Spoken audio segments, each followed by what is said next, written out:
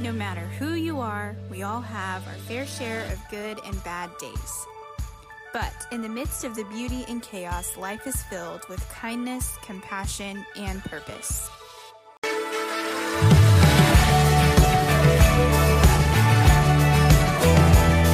Hi, welcome to the Amy Jean White podcast. I am Amy. But this podcast isn't about me, it's about Jesus, and I'm here to share kindness, compassion, and purpose through real and open conversations with some of my closest friends and mentors about life's challenges, celebrations, and everything in between. My hope is to walk beside you through your deepest and darkest moments by talking transparently about some of my own deepest and darkest moments, but to also encourage you that even in our darkest moments, we have a light that's incomprehensible and incomparable through our Lord Jesus Christ. I'm so excited for you to join me on this journey, and I hope that God speaks to you through every episode.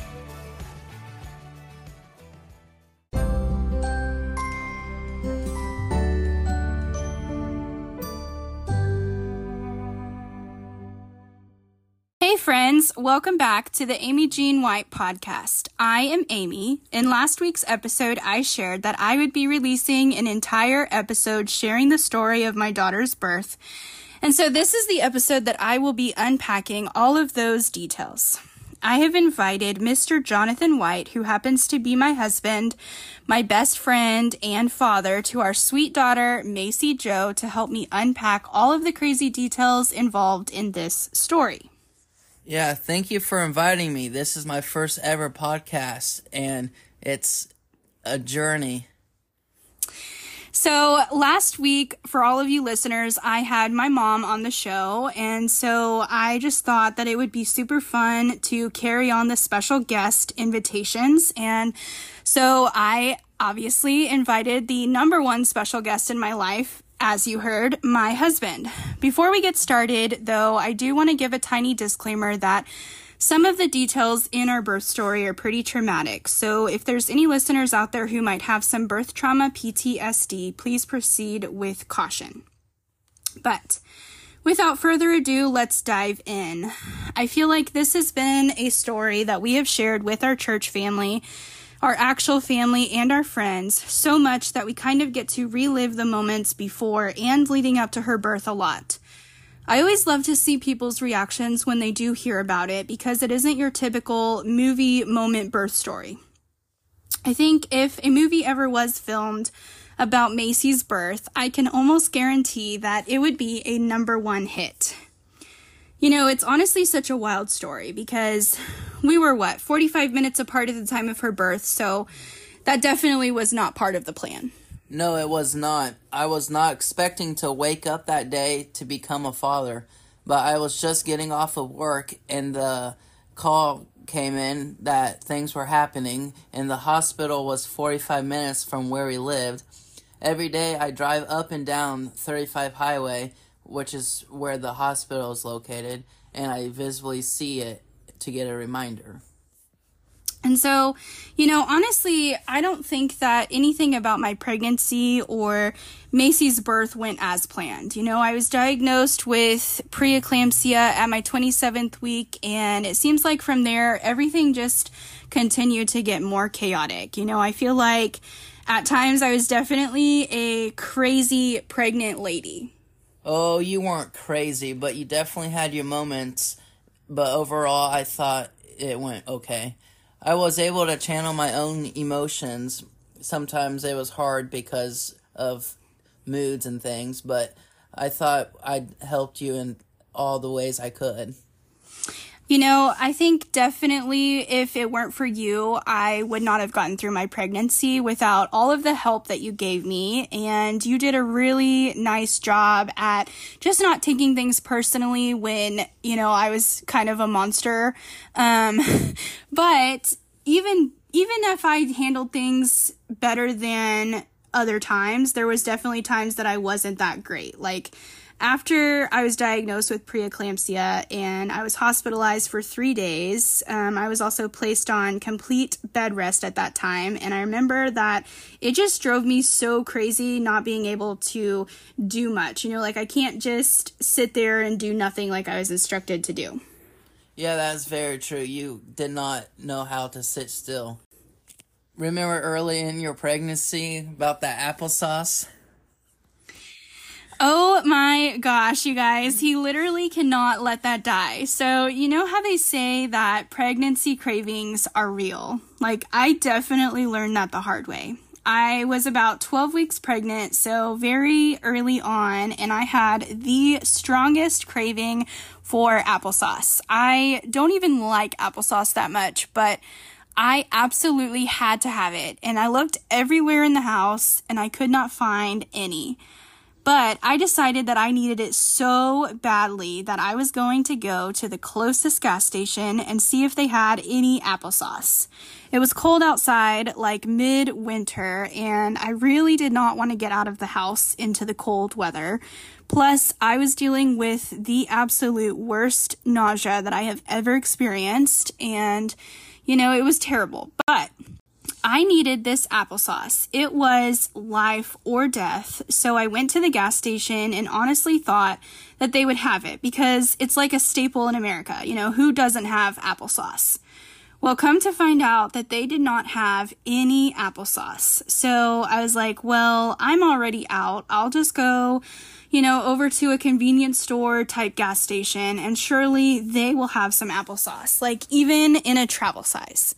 But here we are. I did not find any in that store. So at this point, my pregnancy hormones were absolutely taking over me and I was getting really frustrated and upset. I gave up and I drove home in tears because I could not find my applesauce. And then you went into the kitchen and opened up one of the cabinets and sure enough, there was my applesauce. I think at that point, though, I was just too sad to even eat it and just ended up grumpily going to the bedroom. Yeah, it was pretty bizarre because we rarely buy applesauce. So kind of funny that we had some in the house. So anyway, fast forward to the week that led up to Macie's birth. After I had been diagnosed with preeclampsia, I was hospitalized for 3 days so that they could keep an eye on my blood pressure. One of the most common signs and symptoms of having preeclampsia is extremely high blood pressure, and I think mine was somewhere like 190 over 100. So while I was in the hospital, we were also told that we needed to start preparing for an early arrival. The doctor told me that she would like to schedule me for weekly biophysical scans, which is like the anatomy scan that they do around 20 weeks gestation, and the results of those scans would basically determine how early Macie would need to be delivered. And so we took this information and I was discharged and my first scan was scheduled for the upcoming Wednesday. And so this was also the week that I had been placed on complete bed rest. So we went home and I remember that week being filled with so much chaos because it was also like really close to our moving date. So we had like no space in our apartment and my mom was coming over so much just to help with packing and cleaning since I couldn't do much. I did my best to keep up with housework, but it was just hard to do. Yes, and so here comes Wednesday and I go to the doctor's office to have my first biophysical and I was a huge nervous wreck because I remember feeling like relatively fine, but just having the additional doctor visits and scans that I had never heard of before was really adding a lot of stress to my body. I think the scan lasted maybe 20 or 30 minutes, and I remember when the technician told me that everything looked really great, I just felt so relieved. So we went home and I once again returned to boredom at home on bed rest. And, I remember we were so blessed, though, to have the friends that we did at church because they heard of my news and they started a meal train, which helped tremendously, but we did end up eating a lot of chicken noodle soup. Yes, we did. But it was nice getting meals that week. One of the meals that I was really looking forward to was enchiladas. And sadly, that particular meal was the night that Macie was born. So we did not get to have that meal, but we did get to meet the cutest little baby in the world. I may be biased, but she is. Well, I got to meet her. Yeah, so I will definitely get to that part in a second. I do want to talk about what happened from the time of my biophysical scan on Wednesday to 2 days after on Friday, which was the day that Macie was born. And so when I got home on Wednesday evening, I pretty much just felt so tired that I went straight to sleep. And so then on Thursday, it was a really laid back, chill kind of day. You were at work and I spent the entire day with my mom, and she bought me some lunch and not a lot happened, which was really nice because at that point in my pregnancy, blinking pretty much wiped me out. And so I do want to add as well, though, that I do remember it being such a quiet day because I really didn't feel Macie's movement like all that much. And I didn't think anything of it because, you know, at an earlier stage in my pregnancy, I remember I was told that I had something that was called an anterior placenta, and you probably don't remember what that means. And so just to refresh your memory, it would mean that sometimes we wouldn't feel Macie's movements as much. Not that we wouldn't feel her at all, but there was going to be moments in time where it was going to be a little bit more difficult to truly feel her moving. So I didn't have any spotting or anything weird that was happening, but I didn't think anything was wrong because I had a checkup on Friday, and I kind of just decided that I would at least mention it to my doctor, and that she would probably just remind me that I had an anterior placenta, and, you know, that's all it was. But I was very, very wrong. Yeah, we definitely didn't know what was about to come. Yeah, and so that day was exactly 1 week from my 3-day hospital stay. And, you know, I don't know if you remember, but that previous week I had been hospitalized and we spent 3 nights there. And that was the time that we called my mom, and she bolted from Old Navy to come meet us, and everything was fine. It was just that my blood pressure was rising. And so here we are 1 week later, and I go to this appointment, and I voiced that, you know, I hadn't really felt much of Macie's movement, and, you know, we just fully expected her to tell me that it was the placenta, which is what we already knew. And so she listened to my belly for a few minutes, and I will literally never get the image of her when she looked at me with this, big look of concern in her eyes, and that's when she told me that I needed to head over to the emergency department right away. And I remember asking her, can I call my husband? Can I go home? Can I get a bag? You know, because I was Miss Know-It-All at that time and thought that it was going to be exactly like it was the week before. Yeah, I remember when you called me to let me know that you were going to be admitted again. We just thought it would be another repeat of the week before. And so this is where our story starts to get a little bit sensitive. So earlier in the beginning of this episode, I sent out a little disclaimer stating that if there was any listeners out here with some birth trauma PTSD, to please proceed with caution. And I think that at this moment, if that falls under your category, this is where you might want to stop playing this, because this is where things start to get a little bit graphic and just a little bit traumatic. And so this is where you were in Lawrence, and after our phone call, the plan was that you would go home from work, you would take a quick shower, and you would pack a bag, because we just thought that I would be admitted for another 3 days or so just to be monitored. And so, remember, my mom was with me because I couldn't drive, and it seemed like not much time had passed from, the time that I called you to let you know what was going on to the time that I was basically being wheeled off to the operating room for an emergency C-section. And, I don't even remember, were you even in the hospital when Macie was born, or did all of that happen, before you were able to get there?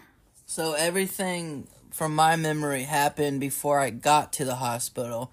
I don't know if Macie was born or not, your mom was in the parking lot, really stressed out when I was pulling into the parking lot. I walked past her, making a beeline inside, and she kept saying, "We can't go inside." But I said, "Well, it's better than being here outside." So I got checked in. They knew exactly what the situation was. They told me what floor and room to go to. So I made a beeline to the elevator, but stopped because I realized maybe it would be better to wait on my mother-in-law to come walk me to the room since she was just in there. So when we got into the room, I didn't know what was going on, and I was pacing back and forth, and your mom was freaking out. Yeah, I kind of remember the aftermath of her being like a huge mess. And so after I came out of that operating room into the recovery waiting room, which was like before they placed me in my own room, she was just crazy, and I couldn't figure out what was going on because I didn't really know what the situation was.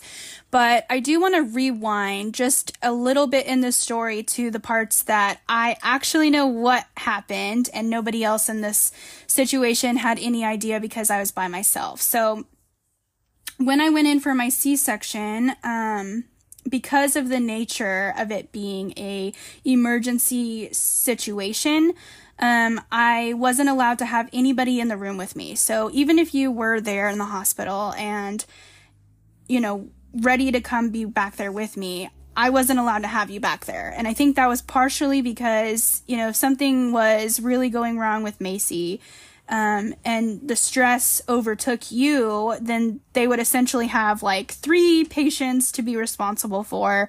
And I just don't think that would have been well. So I don't think that most C-sections go that way, but everything just happened so fast, like they gave me the spinal, before the procedure. And once things started, I'm pretty sure that they had her out of me within like 5 to 7 minutes, which is definitely not typical. And so after they had Macie out of me, while I was being stitched up, there was probably 50 to 100 different medical professionals in the room. And I remember it was really loud and just really crowded, and I couldn't see anything except my anesthesiologist. And, I tilted my head back a little bit, and I was able to see that there was a clock on the wall that was above me.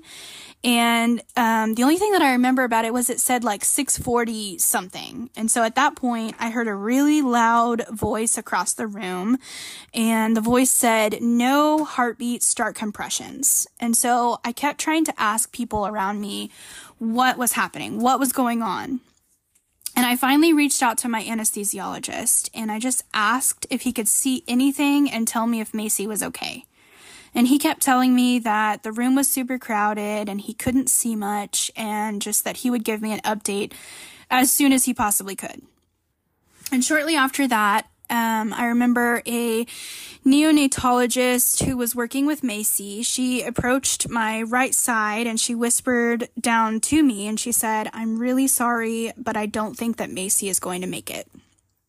And I remember in that moment, it was not even a second later, my anesthesiologist leaned down and he asked if he could pray with me. And, that moment was such a big moment in this story because I was not expecting him to do that. There's no way that he, being this complete stranger, could have known that I had my faith and that I believed in the power of prayer, but it happened, and it was honestly just really amazing. But he didn't stop praying until Macie took her first breath. And I'm a little bit hazy on how long that took, but I remember, we found out later on that it had taken 25 minutes or so to stabilize her, and, that's just crazy to me. But every time I tell this story, I am reminded that without God, we may not have our sweet girl here today. And, just how powerful prayer really is, it's something that I know I will never take for granted. Yeah, I remember being in that room and everybody kept coming in. It's it's not looking good. And so I kept praying to myself for good outcomes for not only Macie, but for Amy as well, because who knows the condition she was in. But I think God definitely helped me through that situation, including the 62-day NICU stay. I remember when Macie got transported to the other hospital where she started her NICU journey, and our youth pastor, our senior pastor, came to meet me at midnight, which was crazy in itself. Even my parents drove in from Oklahoma. When I first got into the NICU, there were a lot of people at her bedside, except for you, which you can fill them in on that part of the story. Yeah, so honestly, we had absolutely no plans of any of this happening, but it really has given us such an incredible story to reflect on and just to share with others. You know, I feel like it's a great testimony of how great our God is. But just to answer the follow-up of what you said, you know, the reason that I wasn't there in the beginning of her NICU journey was just because after my C-section, I still was having issues with really high blood pressure. And, you know, the medical team that I had at that hospital were really concerned that if they couldn't get it to come back down, that I would either go into some seizures or that I would have a stroke. And so for the first 4 days of Macie's life, I was in my hospital and she was in hers, and you basically just had to bounce back and forth and divide your time between the two of us, which was really hard. Yeah, it definitely was hard because at one hospital you have your wife, and then at the other hospital you have your daughter who, you know, could die at any point if things go the wrong way. So it definitely was hard to balance time and locations, but we made it through. My parents were there to help me that week. And for 62 days while living in the Ronald McDonald House, if I can speak, we had to, you know, commute to Lawrence every day for work, and Amy was stuck in the NICU for 12 to 13 hours a day with Macie. Well, you know, that was by my own choice. You know, I had a lot of NICU nurses trying to convince me to go anywhere else just to get up and get some fresh air for a few minutes. But, you know, the way that I looked at it was my baby was fighting for her life in the NICU, and that's exactly where I needed to be. And here we are now, 2 years later, and Macie is doing fine. She is settling very nicely into her toddler phase, which is both challenging and a blessing. Yes, absolutely. You know, our life doesn't look anything like how we planned it to, or, you know, how other parents with toddlers, how their life looks. But, you know, in the midst of the beauty and chaos, life really is filled with kindness, compassion, and purpose. As we wrap up this week's episode, I want to say thank you to my husband for helping me unpack all of the details involved in this story. If you guys enjoyed hearing episode number 2, make sure you tune in next week on Wednesday for episode number 3 of my show, the Amy Jean White Podcast. Until then, God bless.